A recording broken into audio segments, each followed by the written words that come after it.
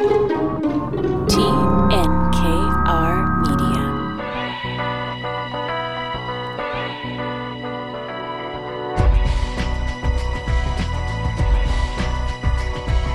Welcome back to Inspiring Entrepreneurs Montreal, showcasing stories from outstanding business people by BDO Canada. Dan Delmar and Mike Newton with you this afternoon. Welcome back, Mike. Hey, Dan. How are you?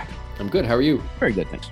So today we have a real juggernaut in the tech community in Montreal. Valsoft, they've been buying up various software companies, a lot of industrial applications, software that is described as mission critical, that runs businesses, that runs large scale operations. And Sam is trying to group a lot of these Canadian and American firms under one roof. Yeah, and it's interesting because obviously when you're doing that environment, you're looking to find an advantage, right? You're looking to find an exercise that makes a difference in that business that you see potential in. For companies that are already growth stage companies, sometimes that's not as simple as it is. There's a lot of businesses out there that have a lot of latent valuation in them. And I think this is what he goes to, and he'll talk about lifestyle businesses a little bit later on. And also we'll talk about estates and estate planning and wills, the importance of all of that and getting that in order, especially for entrepreneurs. Amanda Curry will be along, our expert from BDO Canada, with some advice on that and how that can go so awry. As we have the Succession show premiering, the new season coming up in a few weeks. Have you seen it yet, Mike, the Succession show on HBO? No, I have not had the chance to sit down and watch the whole thing. I've watched a couple of episodes that have really got me enticed to sit down and do it. Unfortunately, my time in front of the TV is limited. I'm not completely convinced it's a show my wife's going to like, so I have to find a time to be able to watch numerous years on a relatively short schedule. It may feel like work a little bit, so maybe it's I'm not so concerned about that. It's more the short attention span that gets to me. I hear you. Okay, let's try to keep those attention spans now with a discussion on current events and one important quality in particular, Mike, that you want to begin with today that is increasingly critical for leaders of organizations to adopt in every policy. And in a word, it's empathy that you want to talk about today. Yeah, empathy is become really a very vital conversation. And I'm going to take this in two directions because I think that the proper use of empathy is underused. I think we are not exhibiting enough empathetic qualities and understandings. However, I can take the pendulum the other way, where empathy has now become overused as a term, maybe not in its proper application, but in the over usage of the term, to the point where it has now become a reason or an excuse as opposed to actually being something that we should be using positively. And I think in anything that becomes popular, you end up with that spectrum of usage where you say, hey, here's a great idea. Here's something that we should be using properly. Here's this empathetic component to understanding humanity and putting ourselves in other people's shoes and doing something I don't do well, which is listening and hearing people. To the other side of the coin, from sometimes it's an employee perspective, is, hey, you guys aren't empathetic enough. And, it's like, you're not giving me enough feedback. Where does that line get drawn? It's interesting because empathy has to be more about empathy signaling or, just writing words in a memo. It has to be actually getting one-on-one with your employees and finding out accommodations or solutions that could make them more productive and happier. Yeah, definitely. I mean, you got to consider that, many teams or many people are with, cauldrons of bubbling emotions at the end of the day, right? And you can take that, and our job as leaders is to intuitively sense and understand the viewpoints that everybody has sitting around the table. And if one person does not take that leadership role in bringing empathy out into a conversation, or even more so, making it a place of safety where empathy can be understood and respected, then it now becomes a point where it's seen as, I just don't care, you're not listening to me. And now my emotions are going to swing from, hey, I've got something on the surface I want to discuss, to going into some latent scenario where it's pushed down. And all of a sudden now it's gone from, hey, we can do something with this and make something from it, to, oh my God, here we go. We got another problem on our hands. I want to deal with a taboo. And I don't think we've ever talked about this taboo before, but some leaders, Mike, aren't great with empathy. And if that is the case, if you are a leader that's not great at empathy, there are solutions to that too, right? There are other leaders in the organization, the head of HR, for example, that can maybe fill the gap there. 100%. I mean, the fact that you may not be good at empathy does not prohibit you from understanding that empathy is important. So, I can take that discussion. We get into an emotional intelligence. There's five key areas of emotional intelligence: self-awareness, self-regulation, motivation, empathy, and social skills. So when you take those, you don't necessarily have to be good at all of them. But like you say, you need to have somebody who is, and you need as the leader that ability to open the door to dialogue and open the door for other people to provide what you can't be providing. So it's not about being perfect and great at everything. It's about having people around you that are capable of assisting. I want to bring in a couple of topics about remote work now. I know your favorite topic, Mike, and it from both sides. I want to get both sides on this issue, the pro and the con. First, on the critical side, the former head of the public service, this is from the Globe and Mail a few weeks ago, warning that working from home could hamper careers. And this person, Michael Wernick, who was the clerk of the Privy Council, said that working from home could negatively impact the careers of public servants, hamper their ability to learn from colleagues, and as well create disorganization among the federal service. When people come back, they find they no longer have that same system in place. The services, the desks are changed. What are your thoughts on the long-term prospects of hybrid work?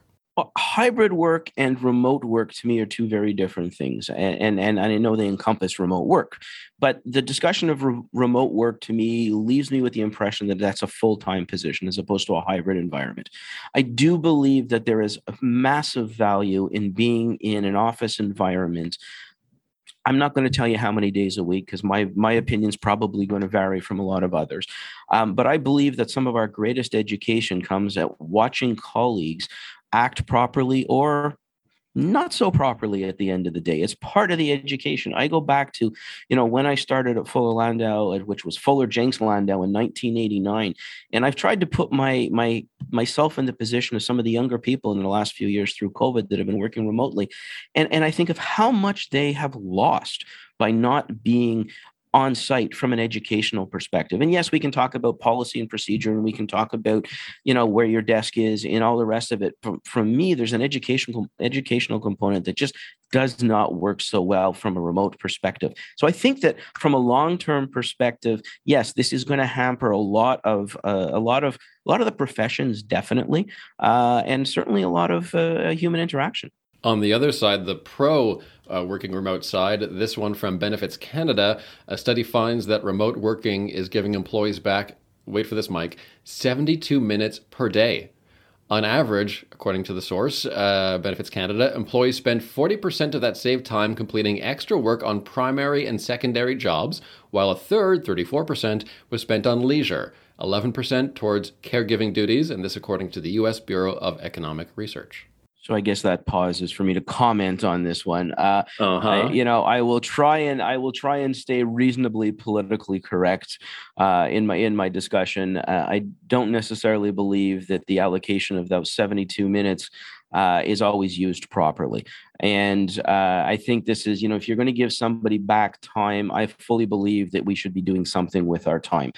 So I agree. If you are doing something that is productive, if you're contributing to the community, if you're spending time with your family, I can see the value to it. If I'm parked in front of a video game or I'm spending more time on social media, I beg to differ that you may not be better off working. Although I will argue, and I'll use this very program as an example, you'll recall in the before times, we used to gather at the studio in person, all together, coordinate all of that. In the after times, we set up remote studios here and at BDO, and we tape this remotely, which is easier on the entrepreneurs themselves because we're wasting less of their time. All that's packaged in, I think, on average, I would say 3 times less time to do this show than before. So what do you think? Are we an example of the fact that hybrid work can also succeed sometimes? Oh, 100%. And that's why I'm saying to you, the hybrid environment works. I'm not sure if full remote works. And I think, again, it's a function of what do you do with that extra time? If I take the time that I'm saving from traveling to and from the radio show and parking and everything else, and I use it something productive, and something productive obviously is a personal perspective, then it's useful. If I spend it gouging myself on chips and chocolate and watching trash TV, I'm not sure it's a contribution to society. So, again, it really is like everything else. It's for the total number of hours and time you spend during the day. How productive are you? And definition of productive is purely a perspective issue. I know it's more difficult in some professions, certainly in accounting, than in my case in writing and in creative endeavors. As long as my people meet their deadlines, which they always do, and as long as it's quality work, I don't have a whole lot of time to think about where they're doing it from or under what circumstances. So the question that is in front of us today, and we won't know this for 5 or 10 years, is that ability to do what you're doing and get today's job done at the expense of some future growth. Okay. And this is where I get concerned. And having spent, almost 35 years in an office environment, and having watched the effects of COVID on human interaction and the learning curve associated with that, I think we are enjoying the benefits of remote work at the expense of either future personal growth or of an experience that, at some point in time is being robbed from you. You sit down and what you can gain at 22, 23 years old in the sponge-like environment of watching people interact. I've said for years, and I'm probably going to offend a whole bunch of accountants out there, this is not rocket science accounting. The dealing with people and the interactive component of human nature is the difficult component. So yeah, can you do your job efficiently and effectively from home? If you're most definitely. Let's find out where they are in 5 years from now. Yeah, I have to say, I agree with you on that point. And I've noticed myself, of course, I mean, not that I'm a master networker myself, I'm going to events, but I'm going to certainly fewer events now. I'm getting fewer requests for in-person talks, talking to employees or boards or whatever. There is a certain I guess, hesitation to have, still to have some even distanced indoor gatherings. Yeah, I'm unclear at this point whether that is COVID based, whether that is PTSD based, or whether that has become complacency based. And it's probably in many cases a little bit of the three. There are certain people that just can't get back to socializing quick enough. But there are a lot of people that are really comfortable. Like you said, we're not doing the show from the radio station. We're doing it from here. I will be the first to admit that this is a heck of a lot more comfortable for me than hopping in the car. So, if I can get away with it, I'm going to. So in this case, we'll have a meaningful conversation remotely, but sometimes you just want to be, you just have to be in person. So we'll see you soon, Mike, in person. I'm sure we will. And our guest, let's get right to him. He is the founder and CEO of Valsoft, a company worth north of $1 billion right now that acquires all kinds of software companies and tries to grow them exponentially around the world. Sam Youssef joins us now. Welcome to Inspiring Entrepreneur, Sam. Dan, Newton, how are you guys? Everything good? Very good, thank you. Very good, thanks. Why don't you please start by telling us, quite simply, in your definition, what is Valsoft? So Valsoft is an acquirer of vertical market software companies. It's made up of 65 different small vertical market software companies that cater to the needs of small, medium, and large businesses within a narrow sub-industry, like marinas, hotel, forestry, etc. Sam, tell me a bit about your growth story, how you got from the beginnings of Valsoft to today. So I've been an entrepreneur since I'm a teenager. I've always had a passion for it, started very early. I had a landscaping business at like 14 years old, going door to door, getting people to sign contracts and cutting their grass in the summer, shoveling their snow in the winter. By like 15 years old, I think I had 50 people around my neighborhood and a good business. Then I went on to other stuff, affiliate marketing, sold some businesses, and started an investment company called Valsoft Capital in 2011. Raised money from our group of entrepreneurs and some friends, and we put together $21 million in 2011.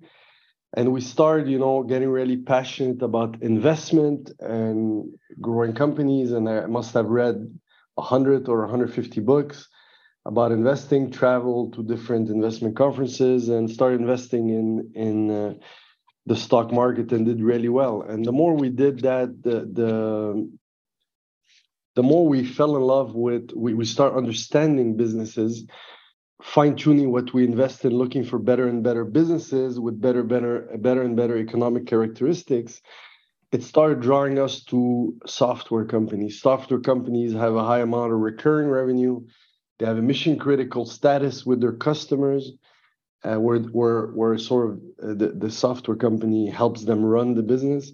A lot of people in the company are trained on a specific suite of software, and it's a tiny piece of the operating expenses of the business, so the price is not that meaningful. So you have a situation where the software company has a lot of pricing power, stickiness with its customer, and software was growing a lot and it's still growing a lot in the world. So it yielded to sort of a consortium of events that was likely to yield to the creation of companies that would generate a lot of shareholder value. We likened it to like the newspaper industry in the early part of the century, or the cable business in the 80s. Sort of it was getting everywhere, going everywhere, and it was like the business to be in to really take advantage of the times. So then we started analyzing the different business models, and we started investing into publicly traded software companies and did really well with that. And then we looked at, what are the best software companies? And, we found that the best ones were the ones that garnered to a specific vertical. So software for forestry companies, software for small hotels, software for marinas. The reason those were really, really good companies is because there wasn't huge amount of money chasing these fields.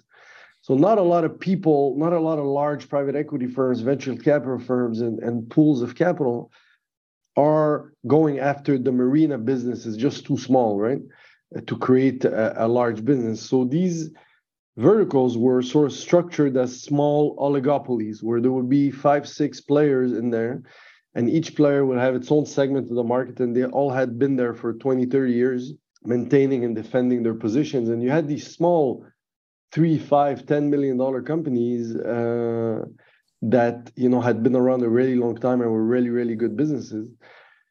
So we're like, let's try to buy them and see if we could run them a little bit better, because they're often ran as family businesses, lifestyle businesses. So we bought one company in 2016 and did really well with that. The year after, we bought 3 companies. The year after, 7 companies. And last year in 2022, we bought 25 companies. Average size of our company is $3-4 million. And we grew the company from 0 to $300 million or so within 6 years. Through doing that, through buying companies, making cash with these companies, and reinvesting that cash into buying more companies that will make us more profits, and we'll use these profits to buy more companies, and eventually we'll take the company public and keep doing that, the same playbook, the same value creation methodology that has been working for us. The vertical market software industry there's basically 60,000 companies or so in there. So it's really, really large. And over the next 20 years, it's going to consolidate to 100 or less companies. And we'd like to hopefully be one of the leaders of that consolidation. So, Sam, basically, you brought up 2 points in there that I think you should probably define for our listeners: mission critical services and lifestyle business. So, start with the first, mission critical service. What is that, and how does that play into your investment style, and why are you looking for that? Yeah. So, at the end of the day, a good business is one that has pricing power. The number one way to define a good business for me is pricing power. Why? Because pricing power enables you to have good margins. Having good margins on your product enables you to give a better service or a better product to your customers. So you'll have happier customers, and these happier customers will get you other customers, and your business will have sustainability, profitability, and growth for a long period of time. Now, if I am selling you corn and Dan is selling you corn. We have a commodity product. We're both selling you the same thing. You're going to pick the cheapest corn, right? Mm-hmm. Corn salesmen don't have pricing power.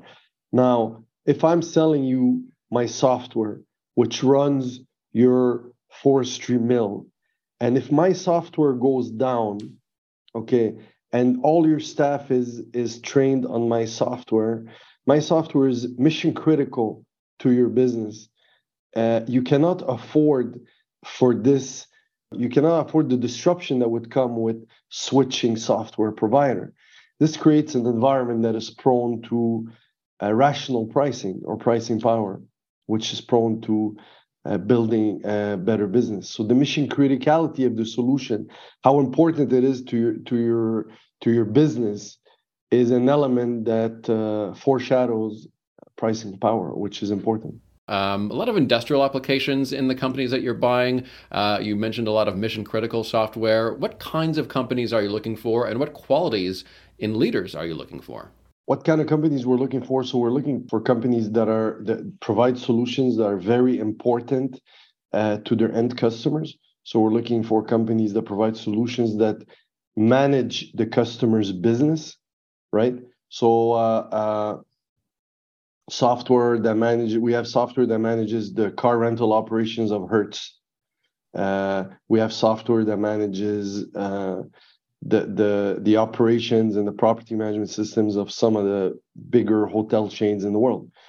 We have software that manages the mills, the paper mills, and the forestry mills of International Paper. We have these types of software that manage the infrastructure of the economy. So very important parts of the economy run on our solutions. So these are extremely or vital pieces of technology infrastructure in the world. You mentioned earlier the discussion of being attracted to lifestyle businesses. And for our listeners, there's two differences. Basically, there's a lifestyle business and there's the value creation business. Lifestyle business usually is about creating a lifestyle, taking the income and using it, not necessarily reinvesting, versus the value builders, which ultimately have this constant reinvestment and are trying to increase the value of the business. Talk to us about why lifestyles is just a bigger opportunity because you can reinvest in these where reinvestment hasn't occurred.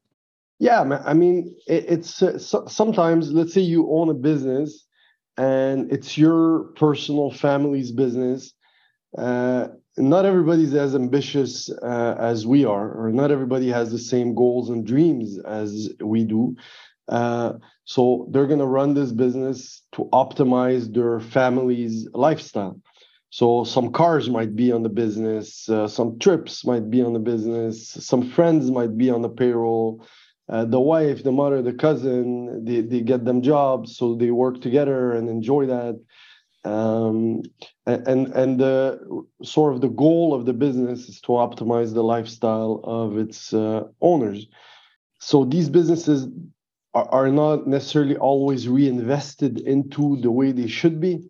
They're not always managed for optimal performance. A company like Valsoft would come in and we would manage these companies for the best interests of its customers, its employees, and its owners. So often inside these companies, there's not a lot of growth potential for employees, right? Because the company's purpose is not necessarily to grow. When Valsoft comes in, a lot of employees are like empowered. They're like, okay, now we could grow within this company. We could start going from managing R&D at this company to managing R&D at this group of companies or at this whole vertical. We could become a portfolio manager, a company leader. There's a lot more growth opportunities that are unleashed through the professional management of businesses. So, and there's usually a lot of financial low-hanging fruit. I find it interesting on your website, you make reference to building your culture. I will tell you that, a lot of the investment companies we've heard of, culture doesn't necessarily seem to be at the forefront of what's being built. Talk to us a little bit about what culture you're trying to create and where you think that culture is going to go. So for us, we call it the builder culture. here at Valsoft. It's a very entrepreneurial mindset.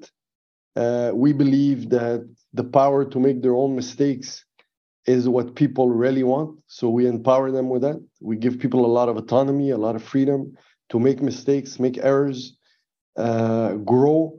If you don't give people the ability to have their own failures and mistakes, you're not really giving them the opportunity to have their own successes either, because the decisions are never really theirs. So we have a culture where we really try to empower people and give them a lot of autonomy, freedom, access to our resources, and go and buy businesses for us, build businesses for us, and let's grow something together, build something together. The other tenet of our culture is meritocracy. We believe deeply in the meritocracy system, where in a company you have like sort of like the top 10%, the bottom 10%, and the middle 80%. If the bottom 10% are treated the same way as the top 10%, then the middle 80% is sort of going to go towards the bottom. If the top 10% are put on a pedestal, given superior compensation and opportunity, whereas the bottom 10% are, it's clear that they are the bottom 10% and that they should improve or they don't belong in your organization, then the middle 80% is going to move towards the top. And you're going to have a company that performs. You're going to have staff in the company that cares, and that you know what you value in the company is clear. So we try to we call it being fair. I guess there's a little bit of Jack Welch in you guys in terms of your education, because that bottom 10% is a very Jack Welchian discussion. That actually, it's something we've put in place maybe 10 or 15 years ago after reading Jack Welch's book, Winning. It's interesting. And it, to a certain degree, I would say it's almost countercultural to a certain degree in what we're seeing in the world today, where there's this raising the bar scenario, which is bringing us back to, you know, my question is, which is going to be, what impact are you guys looking to have, and what kind of legacy are you looking to achieve? I mean, there's the obvious personal growth and financial growth of all of this, but do you have a bigger picture involved here in terms of your impact within the community and as well as a legacy down the road?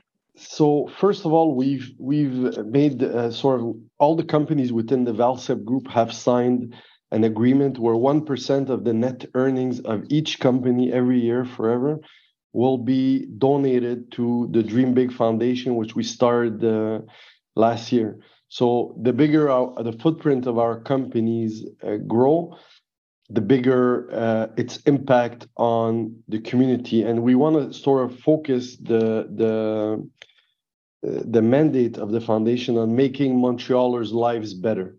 So the bigger our footprint, the bigger our impact on society. A lot of companies operate sort of like in a very parasite type of way where they take from the world. We want to, you know, be a little less like that and try to sort of give back to the communities.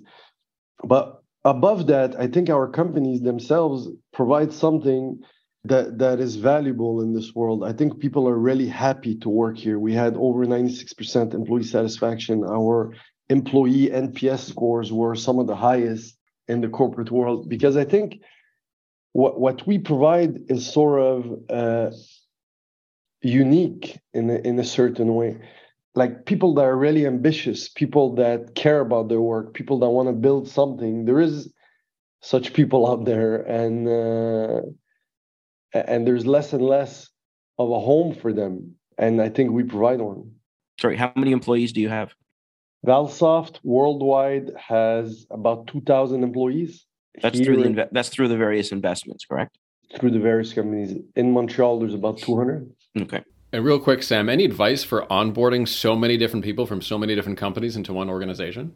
They're not all onboarded to the organization, but cultures are powerful, and it sort of self-selects if you stick to it. I mean, people see quickly if you're honest, and we try to be transparent. We also try to be. They see who succeeds and who fails quickly, and we make that clear. And it ends up self-selecting. The people that are comfortable in such an environment thrive, And then in an economy like we have now, where there's like 3% employment, well, people that don't like it, they go somewhere else, right? Sam Youssef from Valsoft, you're going to hang around. We'll have your one piece of advice for inspiring entrepreneurs in a moment. But first, coming up next, we'll talk to our expert from BDO Canada, Amanda Coury, Manager, Estates and Trusts at BDO Canada. Welcome back, Amanda. Thank you. Thank you for having me again. And Mike, my favorite show, Succession, is coming up. So I thought it was, hey, what great timing. Let's talk about that, Succession, and how, well, it usually doesn't go as awry as it does in the show Succession. But, you'd be surprised. You'd be surprised, Dan. It can. Succession, I guess Succession takes on two different parts here. We're going to discuss about succession in a grander scheme, which is the succession plan, I guess, shall we call, after your demise, and how you're going to move forward, as opposed to necessarily just a succession in a business. So, Amanda, what do you say is the most important aspect to considering when putting together a succession plan? So I would say the most important aspects of estate planning or succession planning would have to be who you're choosing as your liquidator or executor, and definitely the timing on when you are choosing to execute your estate planning. I think today people consider, let's say, the role of a liquidator or an executor to be quite an honor, actually. And don't get me wrong, it definitely is. But what I think more and more people are going to start learning is that it's a really big responsibility on, let's say, one or two people that you're deciding to appoint. Today, a lot of our lives are really busy. So many commitments, families, work, travel. We live in different jurisdictions. Our world and our lives are moving so fast. And to dedicate, 12 to 18 months minimum of just pure administration work is quite the add-on for some people. It's kind of like the same logic on the importance of the timing in your life and when to start thinking of planning your estate. I think people have this misconception that you need to be, at a certain level in order for an estate plan to be useful. What some might not realize is things happen in life. The unexpected happen. And when you need a will or you need a plan for your succession and your family, you might not have one. The moment you own assets, you're starting out in your professional career, you're starting out as an entrepreneur, you've started a family, it's really time to start thinking about how you would want things managed. So same thing when you're in that mode of starting to think about your estate plan, you'd want to decide who are you going to appoint to handle your whole estate. And it's also really important to talk to the person about it in advance. I'm a really true believer in that. Don't be afraid to inquire on what are, let's say 180 duties that come with being a liquidator of a succession. And don't be afraid to say, that you might need help doing that from a third party whose job it is to do exactly that work. That could be, your lawyer, your accountant, your notary, pretty much any professional who has that expertise. There's no doubt that becoming an executor or liquidator is a rather large job. And I think the one thing people have to consider in this as they take on the role is also the legal responsibility associated with it. It doesn't come, scot-free at the end of the day. There are some risks associated with becoming a liquidator. And I think a lot of people don't always necessarily recognize that and or talk about it. So I agree. If your whole objective here is communication, you need to have that conversation with your executors before they accept. Yeah, definitely. I don't think people realize just on the point of risk. There's major liabilities, both legal and financial liabilities that you have to take on. So that piece of discussing that and really inquiring about all that is really, really important. What's your biggest challenge in putting together a succession plan? I would say the biggest challenge in planning your succession, it's definitely family dynamics, right? Today more than ever, I think we all have different sorts of family structures, and it's managing all those moving parts and individuals that can, 100% make it challenging when putting together your plan. Not all family lives in the same jurisdiction as you. So appointing them as liquidator or your beneficiary has to be questioned. There's major repercussions to consider when doing that. Some family members don't also necessarily get along. So the individual has to make sure when choosing who gets what in their will that it doesn't cause further issues. down the line that you might not be there in that time to explain and to justify your rationale, right? There's also the topic of second marriages, stepchildren, and that also has to be carefully considered and maneuvered when planning out your estate. I think people should, one of the most important things is to get guidance from a professional, whether it would be, like I said, your lawyer, your notary, your accountant, just someone who might know you and your family well and your specific family dynamic and structure. When planning out your succession is definitely something that I would consider guiding clients in doing. They can have pointers from other experiences on how to go about certain things that some might find useful, and talking about it. Like I said, talking about it with your family, with your friends, with anyone you're planning on incorporating in your will beforehand does truly save a lot of unanswered questions in the end.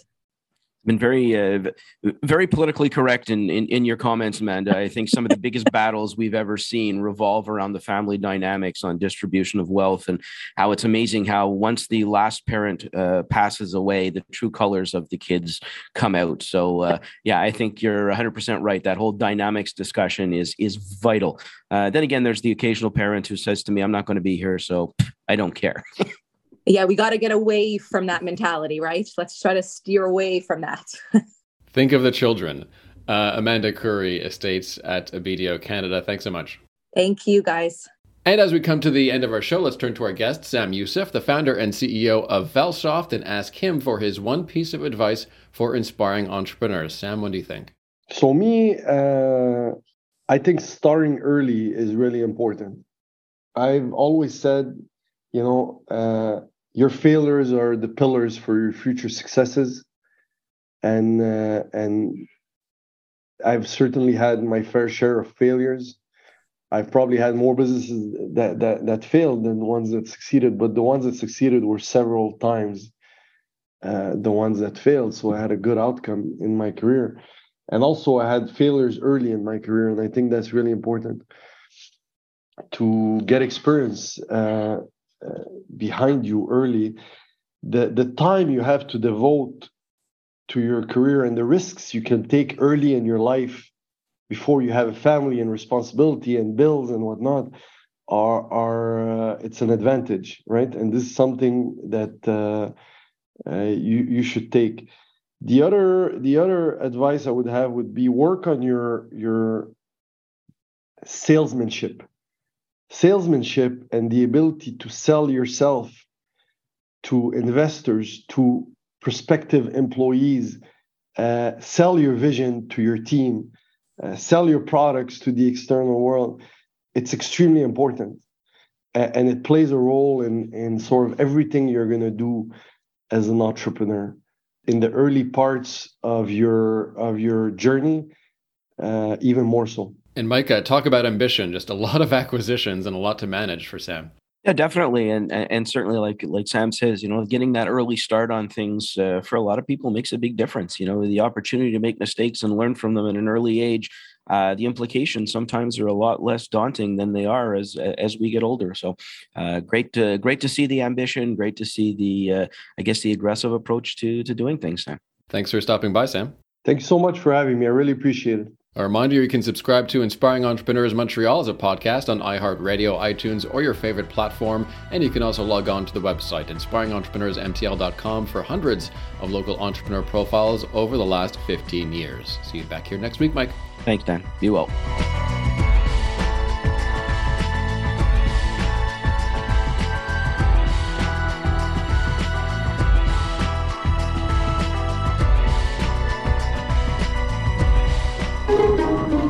This has been a production of TNKR Media. Good talk.